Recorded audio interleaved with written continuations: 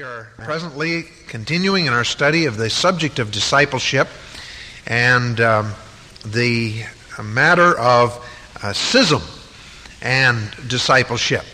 We began on that part of the subject last time, and hopefully we'll finish it up.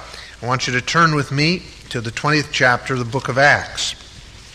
Acts chapter 20.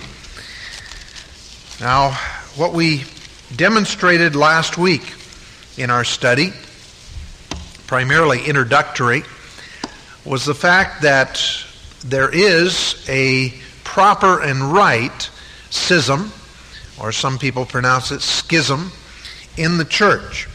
In other words, God has given to us unity, and there is a very definite unity, not union, but a unity of the Spirit in the bond of peace that God has told us to keep.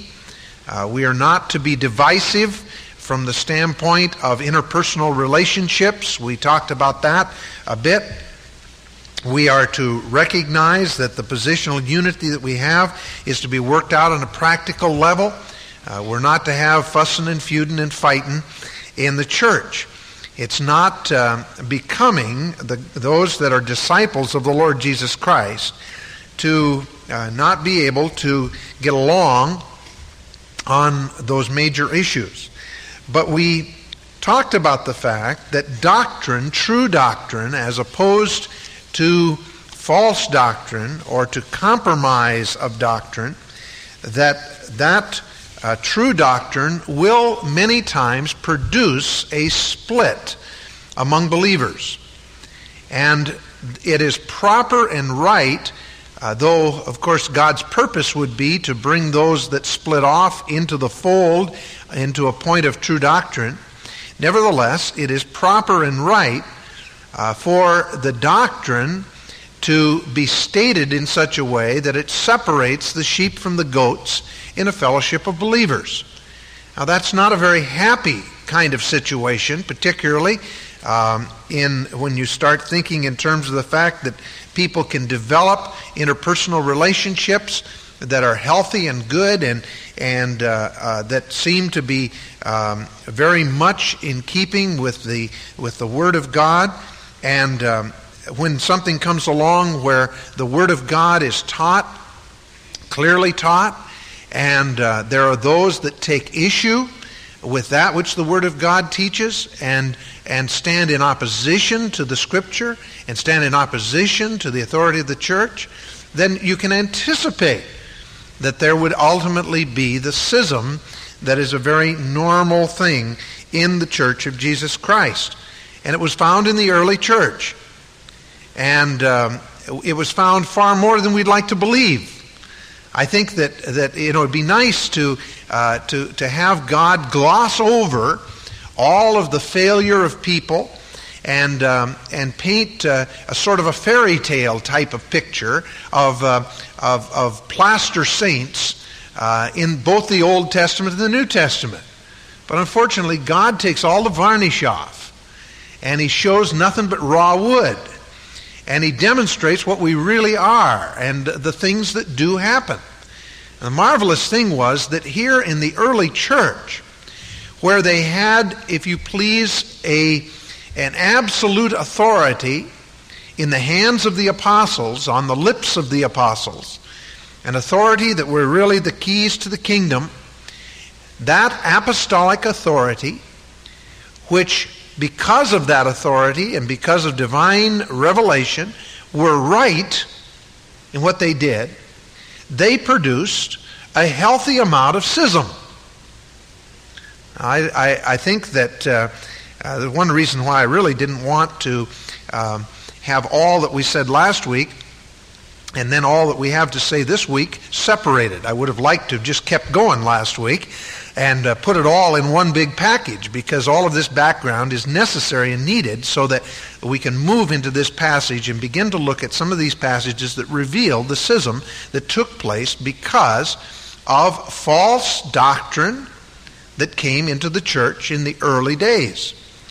But keep in mind that the true unity of the Spirit is separated around true doctrine. There are people that say today, and I hear this and read it on more occasions than I would like to, there are people that say, we don't want doctrine because doctrine divides. Well, now they say they don't want doctrine. That's not good. When they say doctrine divides, they're correct. Doctrine divides. But they're saying, let's just have one big norm called love. And that's what Dr. McGee calls sloppy agape. Sloppy agape. Let's all just love everybody. If you study Scripture right, you'll discover that love, God's love, the love that is spoken of in Scripture, is always a discerning love, and that there is always a balance between truth and love. We are to always speak the truth, and we're always speaking in love.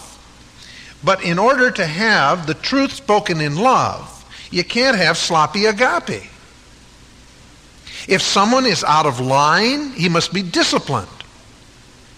If someone is wrong doctrinally, he must be corrected. If he does not respond biblically to that correction, there's a very strong word over in the book of Titus, particularly in one translation, which says this. Just get this now, and put this in your flyleaf of your memory. It says, after the first and second warning, then put him out. First and second warning. You give him the benefit of two warnings because he has a moral twist and he knows it. That's an interesting translation. He has a moral twist and he knows it. Does that sound very nice? Sure not sloppy agape. See? It's the truth. Now it's to be done in love. There's a biblical way of handling situations, and it should always be followed, and it should be done in love and all the way through. But it does not mean that the Church of Jesus Christ has to compromise doctrinal issues. It does not have to compromise doctrinal issues. It can stand on the truth of the Word of God. I mentioned last week, and I just want to reiterate it, that the major schism that we find in the Church of Jesus Christ today is, on one side, those that claim to be with Calvin, and on the other side, those that claim to be with Arminius. And the interesting thing is that Arminius and Calvin did not have schism over doctrine. They had a personality clash. The major issue that could not be worked out between Arminius and John Calvin was a personality conflict, and these fellows did not get along, and they did not resolve their personality differences biblically. The result was that the gap has widened over the years so that now there are two major sides to the issue. And one side has gone one direction, another side has gone the other direction. Obviously, we are in the Calvinistic camp if we put ourselves with that kind of a division, because we believe, for instance, in the security of the believer and election and predestination.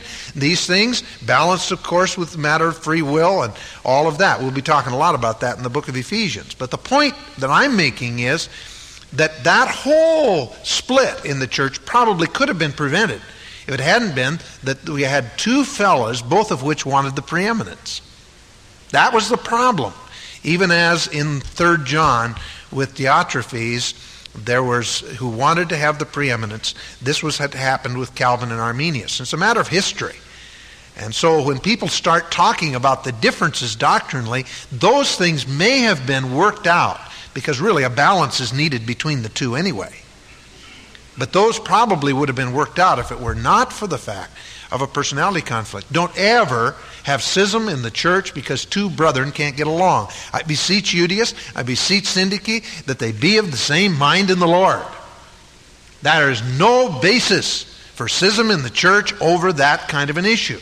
The basis for schism in the church is when there is a true doctrinal error. that must be ferreted out.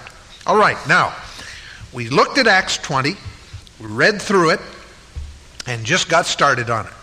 We mentioned the fact that Paul's having a pastors' conference with those that are the pastors at Ephesus, the church staff at Ephesus, lay leaders and those that are given honorarium, met together. They're called the elders, they're called the overseers, they're called the pastors, or feeding, they're told that they're to feed. Those three things all to the same group of people. All right? Now we want to talk tonight about the cause of schism and the cure. And we want to find out what God's Word says about this here. So we'll start here in verse 28 and 29, just reading those two verses. Take heed therefore unto yourselves and to all the flock, over which the Holy Spirit hath made you episkopos, hath made you overseers, to feed, to poimen, to pastor, the church of God, which he hath purchased with his own blood. For I know this, that after my departing shall grievous wolves enter in among you, not sparing the flock. Also of your own selves shall men arise, speaking perverse things, to draw away disciples after them. Therefore watch and remember that for the space of 3 years I cease not to warn everyone night and day with tears. All right? There are two basic causes for schism. First of all, there are the false teachers from without. False teachers from without. Verse 29. Grievous wolves enter in among you, not sparing the flock. Look at several passages with me. Matthew chapter 7. Matthew chapter 7, verse 15. Beware of false prophets, who come to you in sheep's clothing, but inwardly they are ravenous or ravening wolves. Ye shall know them by their fruits. Do men gather grapes of thorns or figs of thistles? Even so every good tree bringeth forth good fruit, but a corrupt tree bringeth forth bad fruit. Therefore by their fruits ye shall know them. Christ in the Sermon on the Mount warned that there was the danger of the ravenous wolves coming in disguise, seeking to make disciples and to get them to follow that which was not the truth. Matthew chapter 10, verse 16. Behold, I send you forth as sheep in the midst of wolves. Be ye therefore wise as serpents and harmless as doves. But beware of men, for they'll deliver you up to the councils, will scourge you in their synagogues. Ye shall be brought before governors and kings for my sake, for a testimony against them and the Gentiles. And when they deliver you up, be not anxious how or what ye shall speak, for it will be given you in the same hour what ye shall speak, and so on. It goes on and talks about the great persecution that comes because of these wolves from the outside that would seek to destroy the church of Jesus Christ by deliberate attack. Turn to 2 Corinthians chapter 11. 2 Corinthians chapter 11 and verse 13. For such are false apostles, deceitful workers, transforming, or literally masquerading. If you want to make a note of it, that's the same word that's used in Romans 12:2 that says, be not conformed to this world. Don't masquerade like the world. The idea here is that it's not showing on the outside what is true of their inner nature. It's not demonstrating that. They're transforming, they're masquerading, disguising themselves as the apostles of Christ. For no marvel, for Satan himself is transformed. There again, same word. That is, he's masquerading into an angel of light. Therefore, it is no great thing if his ministers be masquerading as ministers of righteousness, whose end shall be according to their works. Again, the grievous wolves, this time disguised as the servants of Christ. 2 Peter chapter 2.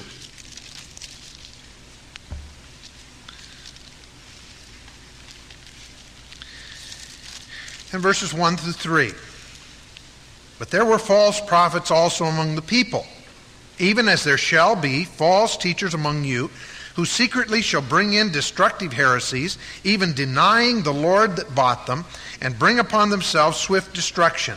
And many shall follow their pernicious ways, by reason of whom the way of truth shall be evil spoken of. Notice, the truth is evil spoken of. There's a denial of the truth. There's also just an antagonism toward the truth. And through covetousness shall they with feigned words make merchandise of you, buy you and sell you, whose judgment now for a long time lingereth not, and their destruction slumbereth not. For if God spared not the angels that sinned, but cast them down to Tartarus, and delivered them into chains of darkness to be reserved unto judgment, and spared not the old world, and so on. If he clobbered Sodom and Gomorrah, verse 6, and delivered just Lot, verse 7, then obviously he's going to take care of the problems of all of these false teachers. Ultimately, they will be brought into judgment. So you see, God is going to take care of them. Now, you know, the interesting thing is the false teachers from without, those that are teaching that which is heresy, those people draw away a certain amount of disciples after them, and they do cause some havoc in the church. But that is not the major reason for schism in the church. In other words, these people, by and large, are not guilty of bringing about splits in the church.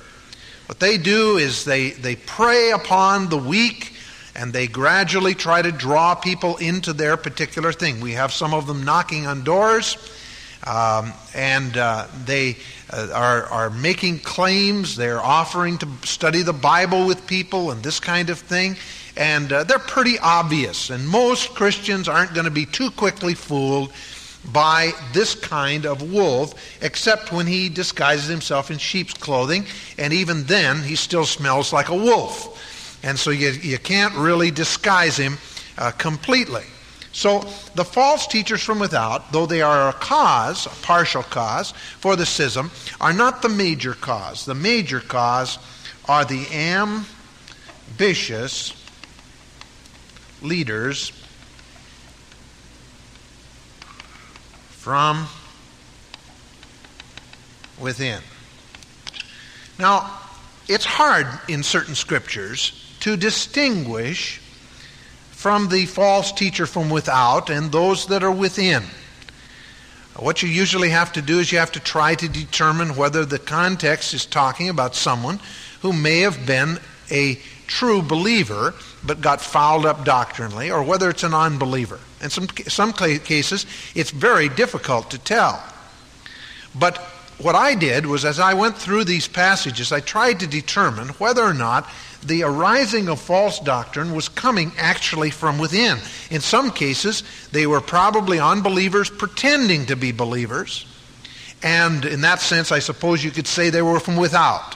But they were inside the church doing their damage. These people from without are attacking from the outside. The ones from within are coming from within. Some of them believers and have been fouled up. Some of them unbelievers. But nevertheless, they are a problem.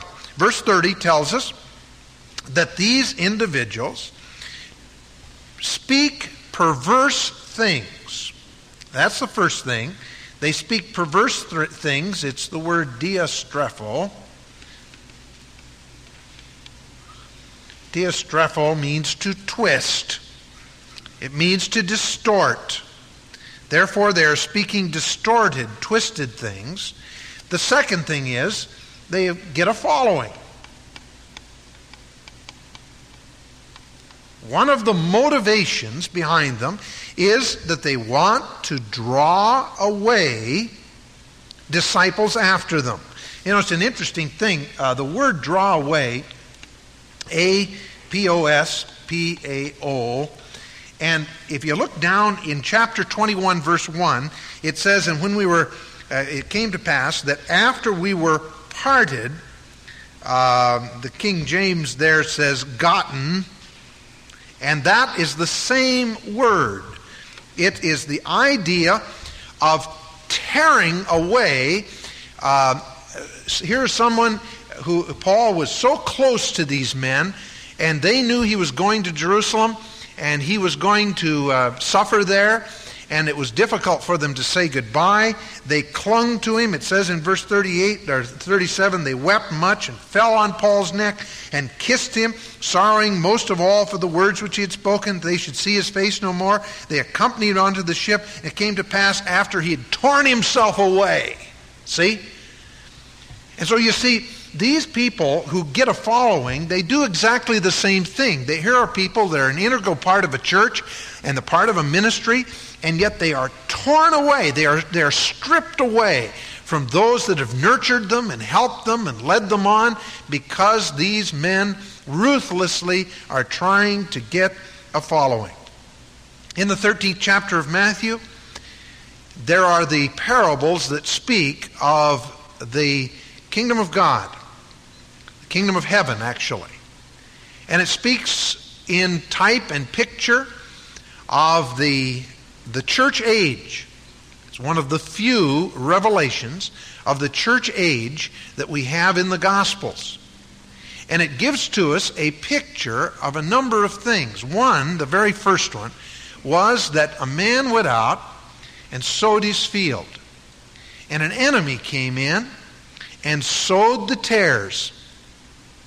Now, tares and wheat look very much alike as they are growing up.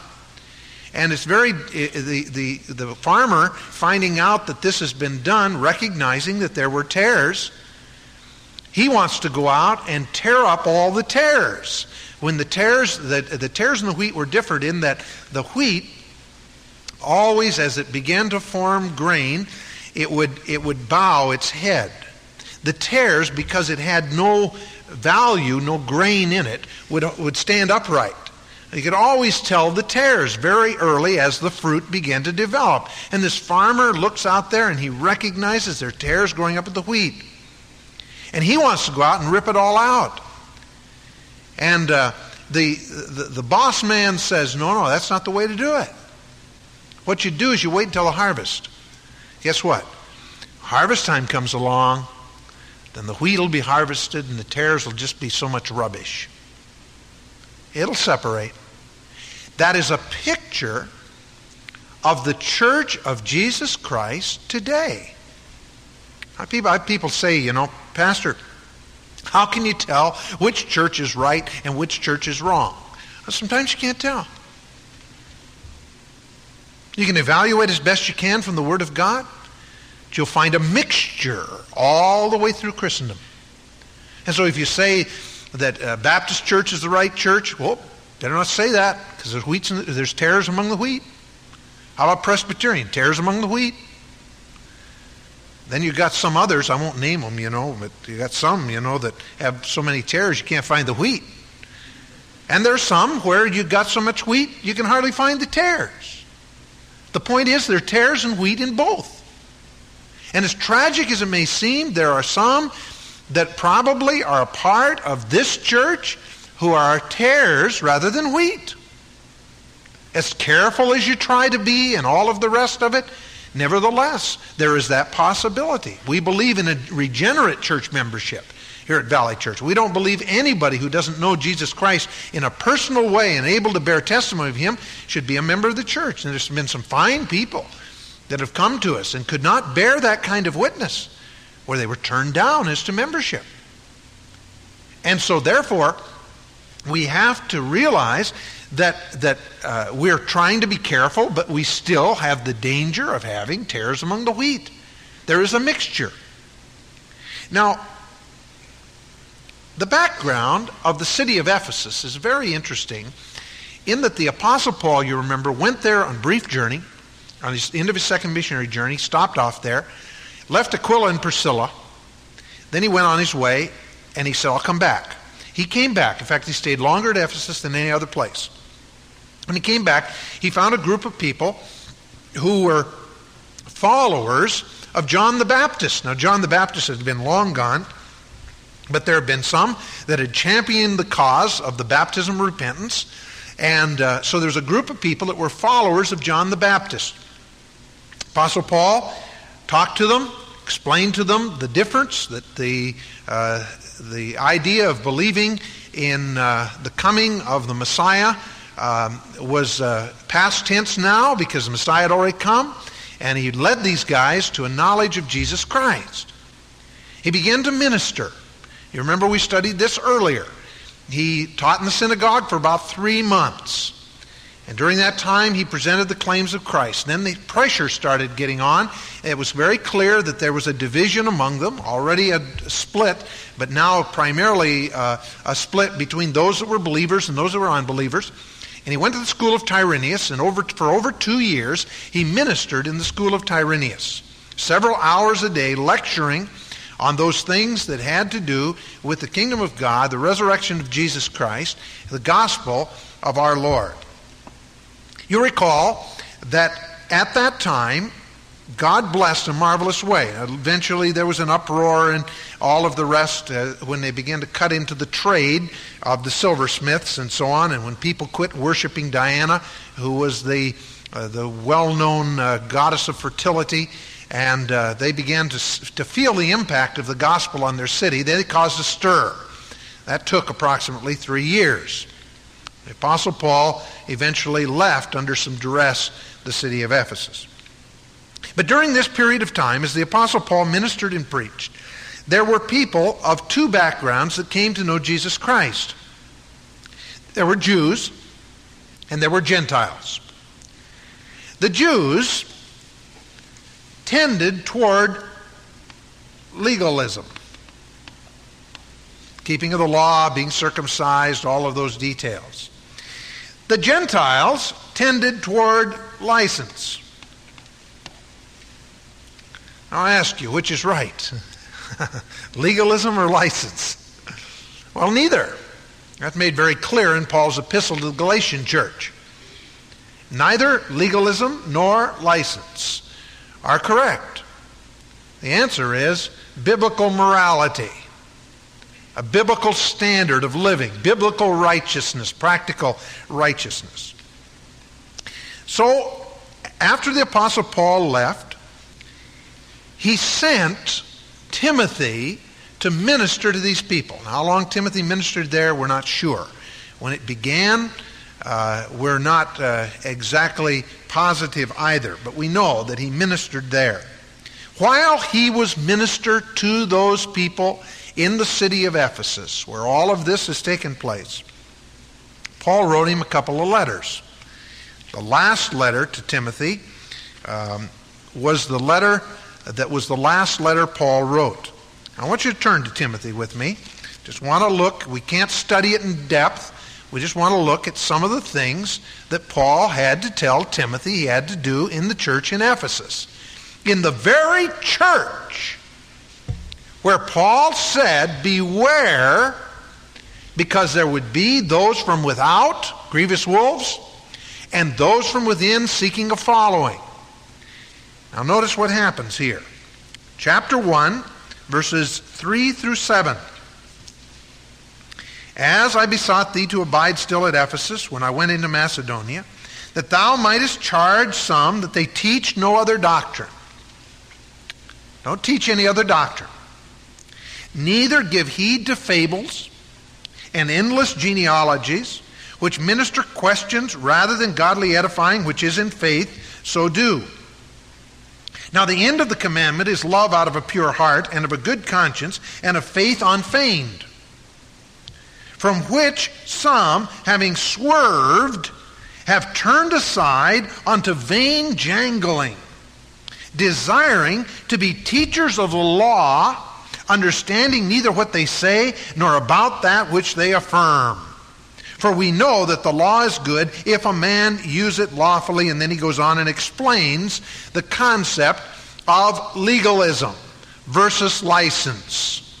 He talks to Timothy about the fact that there are some that were a part of the church there who actually were legalistic. They were desiring to be teachers of the law, but they were fouled up. Look at 1 Timothy chapter 1, beginning at verse 19.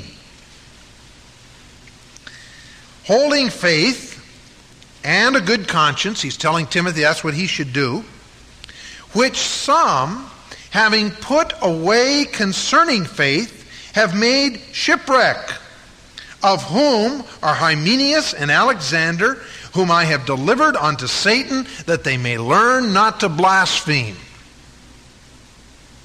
Now that was license.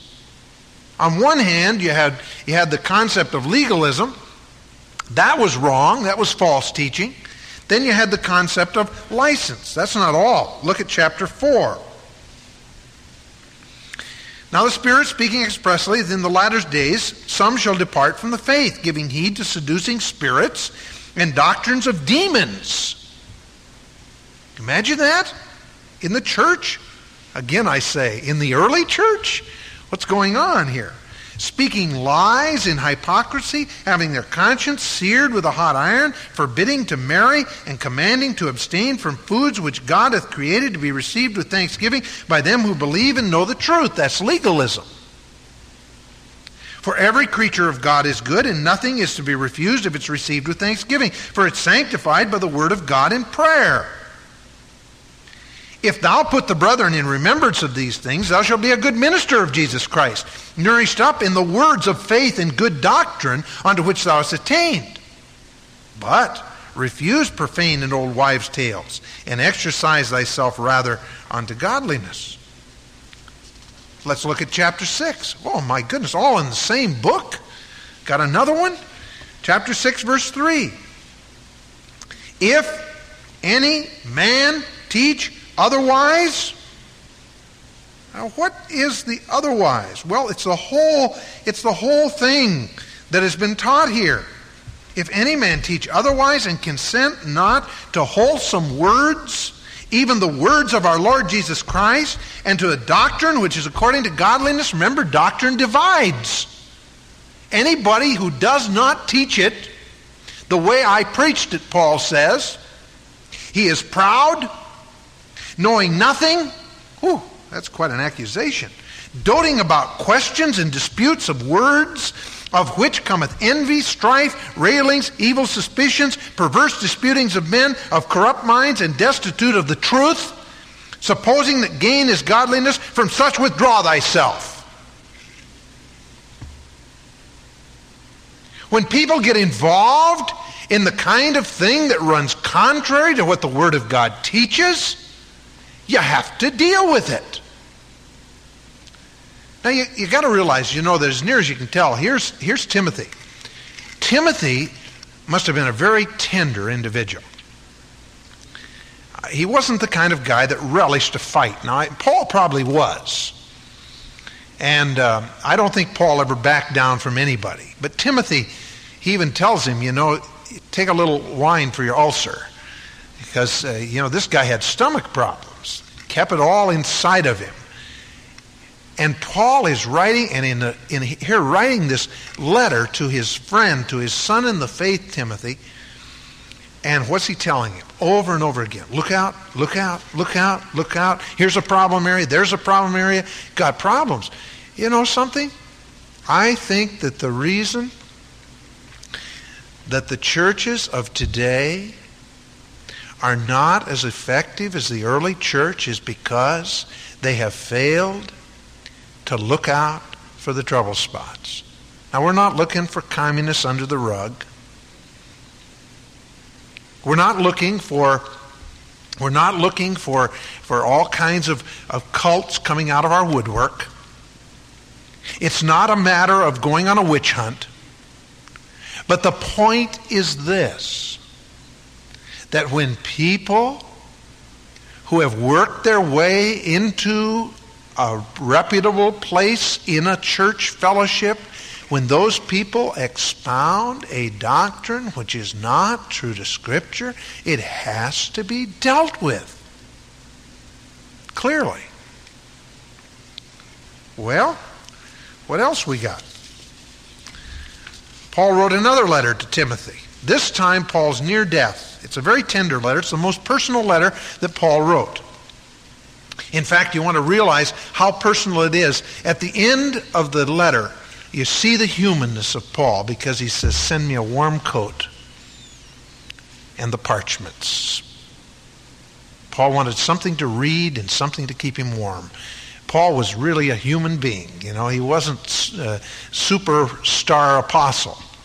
He was just a man like you and I. He writes very tenderly to Timothy. He reminds him of some marvelous things that go clear back to the time of Timothy's conversion. And with that kind of a letter, you can breathe a sigh of relief because obviously you're not going to be talking too much about problems, are you? Chapter 2, verse 16. But shun profane and vain babblings, for they will increase unto more ungodliness, and their word will eat as doth a gangrene, of whom are Hymenaeus and Philetus, who concerning the truth have erred, saying that the resurrection is past already, and overthrow the faith of some. Now you imagine these two guys had a Sunday school class, and in their Sunday school class, they were saying that the resurrection's already taken place. What do you do with people like that? Well, I'll tell you, you've got to take care of that. You've got to deal with it. You've got to shun it. It's fascinating because it says in the verse previous to the one I just read, or to the one that at the beginning of this place, study or be diligent, endeavor to show thyself approved unto God, a workman that needeth not to be ashamed, rightly dividing what? The word of truth. And you rightly divide the word of truth, then you do not have the responsibility, and by the way, rightly dividing the word of truth does not mean to cut it up into little pieces. It means to cut straight. It means to cut it with expertise and skill. It means to be an accurate interpreter of the Scripture. That's what it means.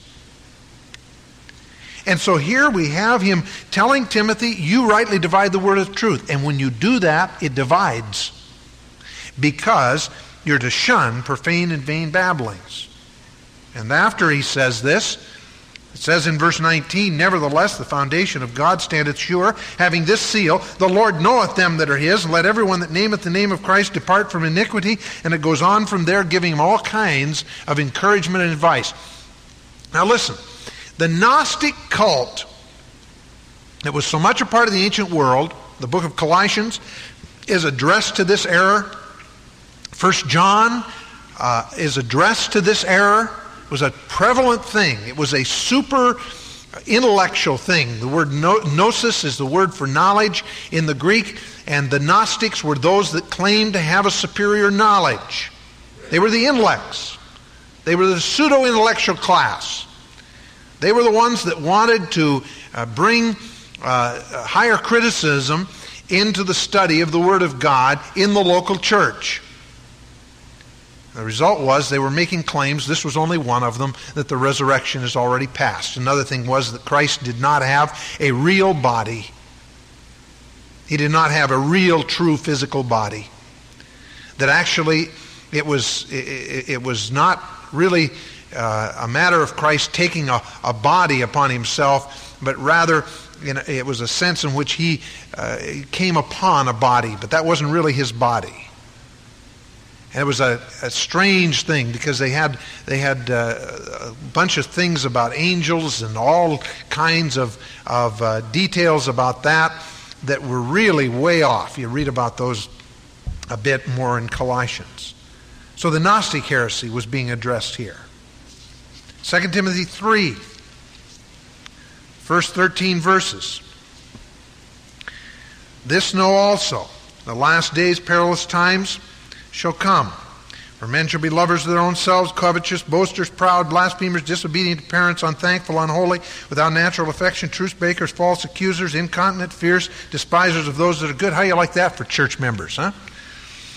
Traitors, heady, high-minded, lovers of pleasure more than lovers of God, having a form of godliness, but denying the power of it. From such turn away. Tells you what to do with them.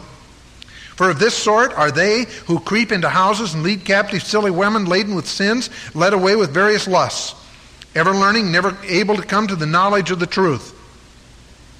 Now as Jannes and Jambres withstood Moses, so do these also resist the truth, men of corrupt minds, reprobate concerning faith. But ye shall proceed no further, for their folly shall be manifest unto all men, as theirs also was. But thou hast fully known my doctrine, manner of life, purpose, faith, long-suffering, love, and patience, persecutions and afflictions which came unto me at Antioch and Iconium and at Lystra, what persecutions I endured, but out of them all the Lord delivered me. Yea, and all that will live godly in Christ Jesus shall suffer persecution. But evil men and seducers shall become worse and worse, deceiving and being deceived. But you continue thou in the things that thou hast learned. And then it goes on and talks about the Scripture being God-breathed and all its profit to us. You see, Timothy was warned and warned and warned. Look out.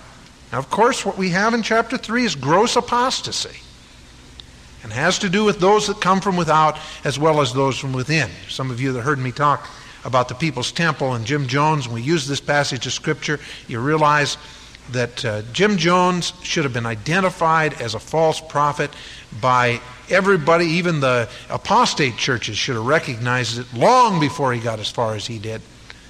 Simply because the minute the guy threw out the Bible, you knew that was wrong if you couldn't spot anything else. There were a lot of other things as well. You should be able to spot someone who's gone this far. But nevertheless, there's always that insidious danger. John, in 1 John chapter 2, speaks of the unbeliever who infiltrates the church. Verses 18 and 19 of chapter 2, it says, "Little children, it is the last time, and as you have heard that Antichrist shall come, even now there are many antichrists, by which we know that it is the last time. They went out from us, but they were not of us. For if they had been of us, they would no doubt have continued with us. But they went out that it might be made manifest that they were not all of us." He had a problem with some unregenerate people within the fellowship of the church as well. When you go to 3 John, you find Diotrephes, who was a true believer without question. But notice what it says. "I wrote unto the church, but Diotrephes, who loveth to have the preeminence among them, receiveth us not. Wherefore, if I come, I will remember his deeds which he doeth, prating against us with malicious words, and not content with that, neither doth he himself receive the brethren, and forbiddeth them that would, and casteth them out of the church."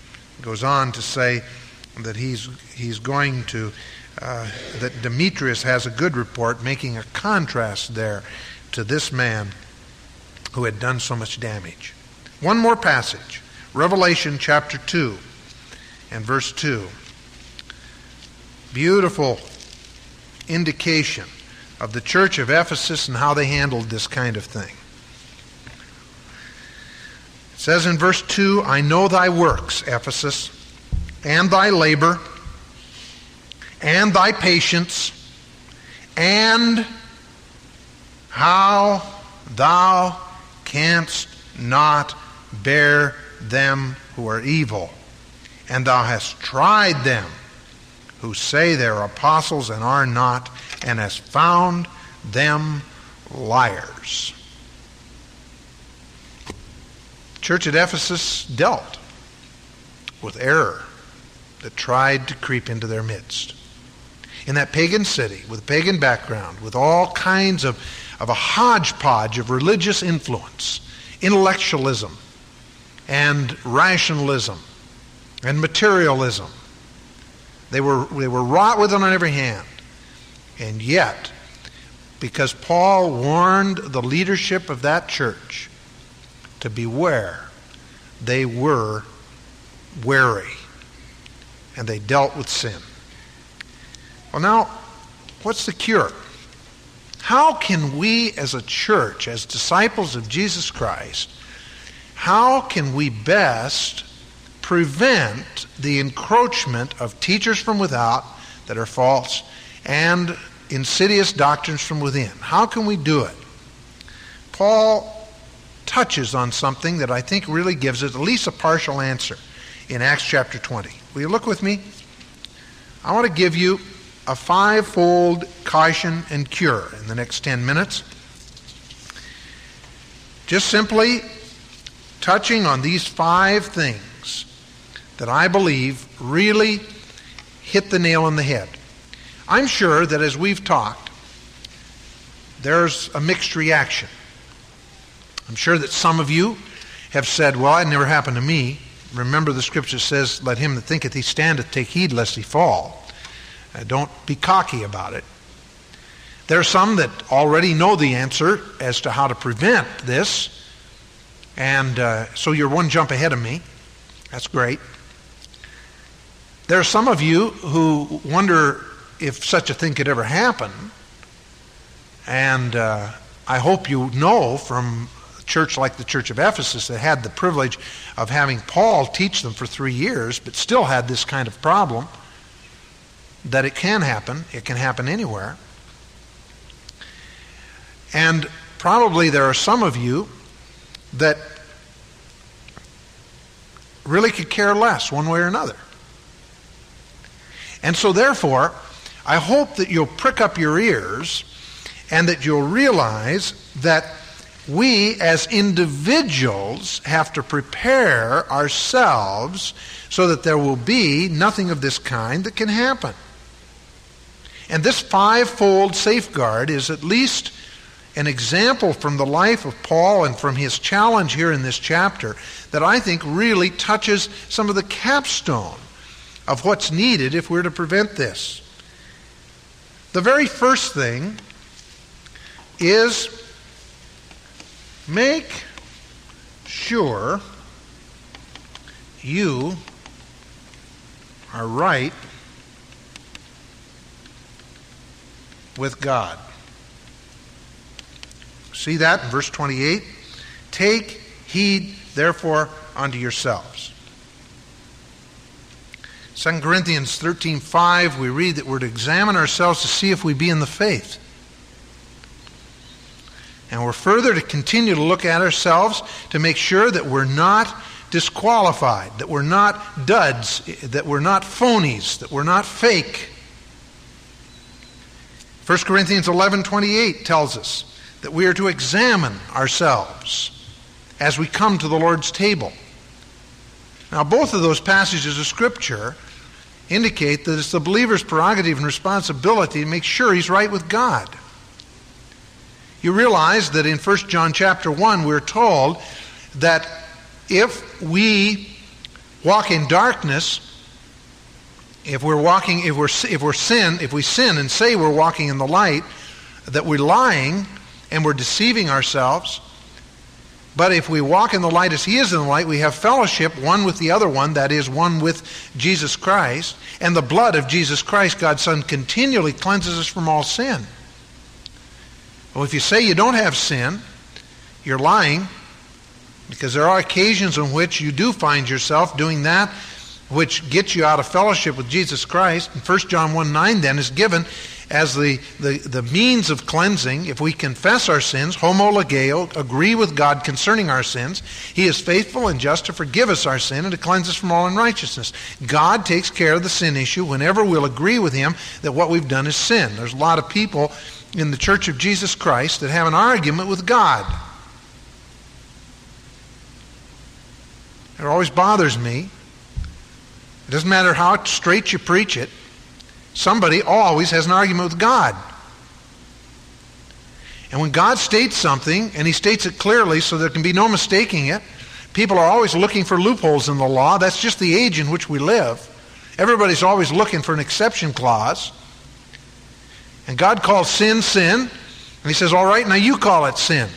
And some people won't do it. And if you don't do it, you're not right with God. It's as simple as that. And if your heart isn't right with God, you are vulnerable. You're like a man on a dark night without a flashlight, without any moonlight, without any starlight. And sooner or later, you're going to stumble and you're going to fall.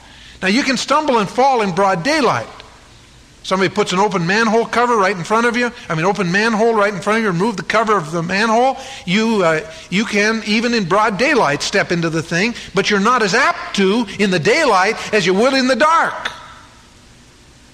And when an individual disagrees with God and says, God, I can buy everything but that, it just absolutely grieved my spirit during the election when Jimmy Carter was addressed by a group of reporters where they said, you believe the Bible, and the Bible says that women or that wives are to be submissive to their husbands.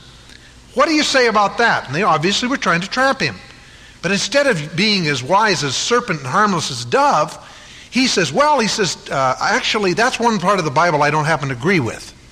Good night, man. I mean, what in the world can you say? When he said that, even if he's president of the United States, I don't care. When he said that, he stepped into darkness. That's all there is to it. You can't disagree with what God clearly says. If you don't like it, that's your problem, but you've got to agree with it because God is God. Unless you want to be God, how many candidates do we have for that job? Even Jimmy Carter wouldn't want that. Not that he could qualify, or any of us. But the point is simple. If you disagree with God when God speaks, you walk in darkness and you are vulnerable. And you could be the next deceived by the false doctrine that comes along just simply because you've opened the way by disagreeing with him. That's number one. Number two, feed and lead the flock.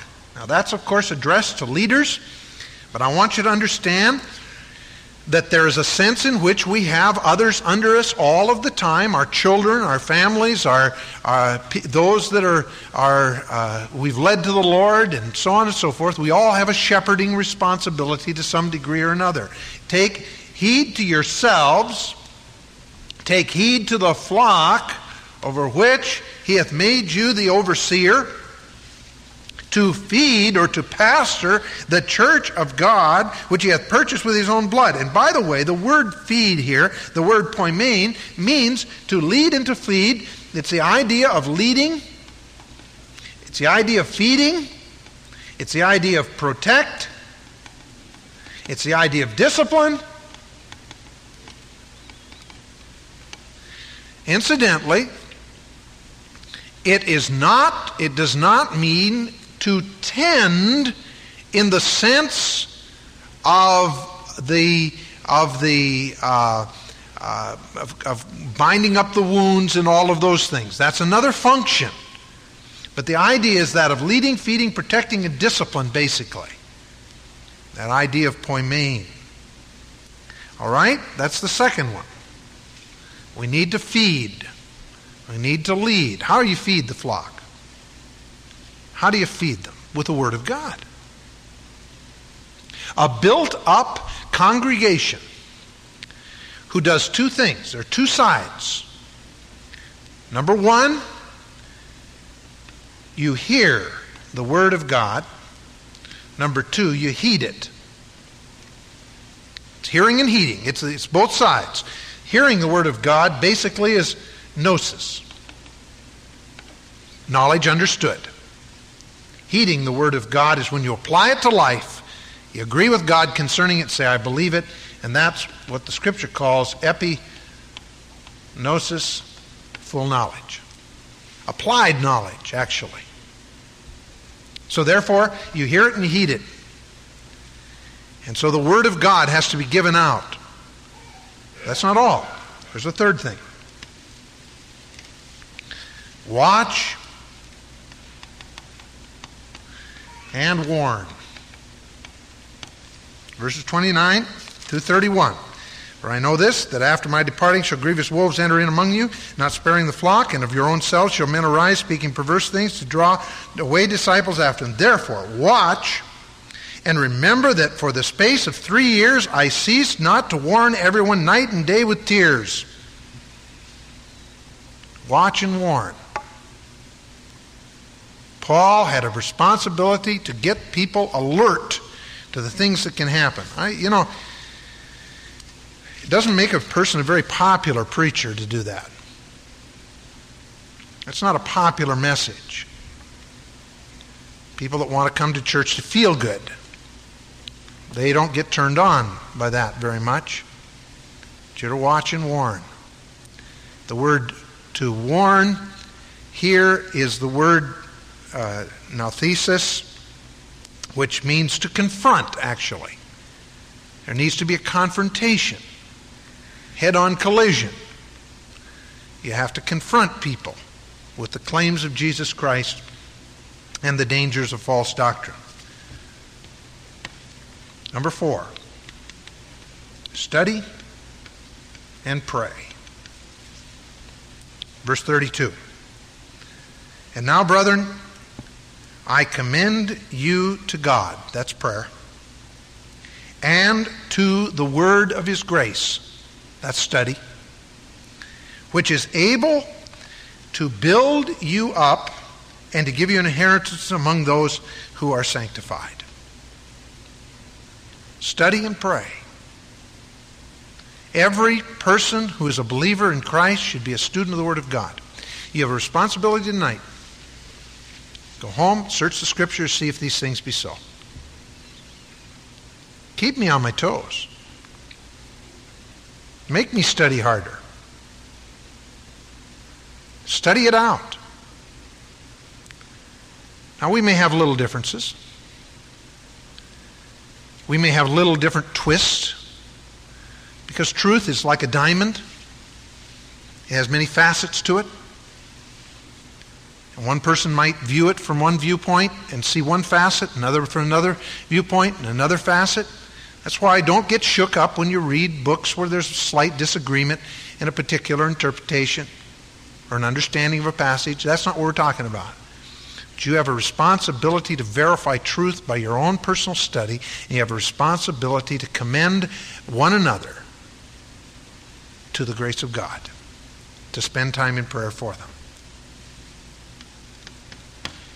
But one more biggie. Our time's all gone. Got to give you this last one. Whenever you're serving God, I don't care whether you're pastor, elder, deacon, deaconess, Sunday school teacher, whatever you're doing, if you want to prevent causing a difficulty in a body of believers, you must do what you do free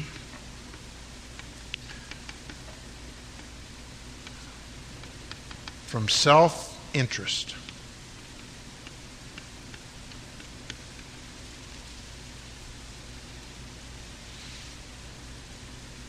Everything you do, if you say something so it'll be popular, if you say something so you'll get a following, if you minister to someone so that you'll please the crowd, so you please the masses, if you try to attain a following in some way or another, and I want to go right back to what we said in the very first message I brought on the subject of discipleship 2 years ago, over 2 years ago. There is a lot of false discipleship today where people are saying, follow me, do what I tell you to do, instead of saying, follow Christ, do what Christ tells you to. And there are a lot of people that are gaining followings. It's happening. It's some of the best intended people. They think that if they can get people to obey them and make a commitment to them, sometimes it's a simple thing. They'll say, you can't really become a disciple of Jesus Christ without commitment. And so we will meet at 5 o'clock in the morning, and if you're committed, then you'll be there every week. Asking for that kind of commitment is very quickly and easily transferred into the following of a man who says you must be there at 5 o'clock in the morning, rather than being there out of conviction that that's what Christ wants you to do. Men have a constant danger of doing what they do out of self-interest. And I constantly wrestle with this as Valley Church grows.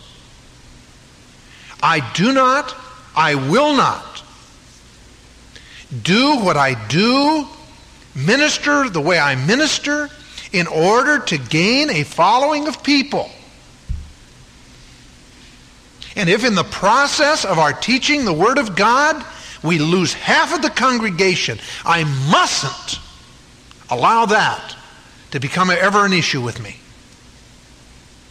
I have to teach the Word of God. If God sends growth, fine. If He doesn't send growth, fine. And in this day and age, you're judged so much by growth. And the man that preaches a message and loses half of his audience is not the popular preacher today. He's not the one that people will say, oh, he's doing great. And you know what? You've got to come to the place in your ministry where you say, I don't care.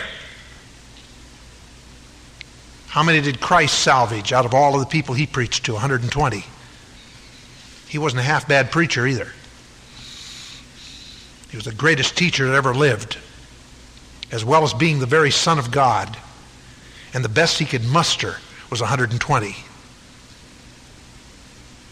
You do not do what you do out of self-interest. You do what you do to the glory of God. Verse 33, I have coveted no man's silver or gold or apparel. Yea, you yourselves know that these hands have ministered unto my necessities, and to them that were with me. I have shown you all things, how that so laboring ye ought to support the weak.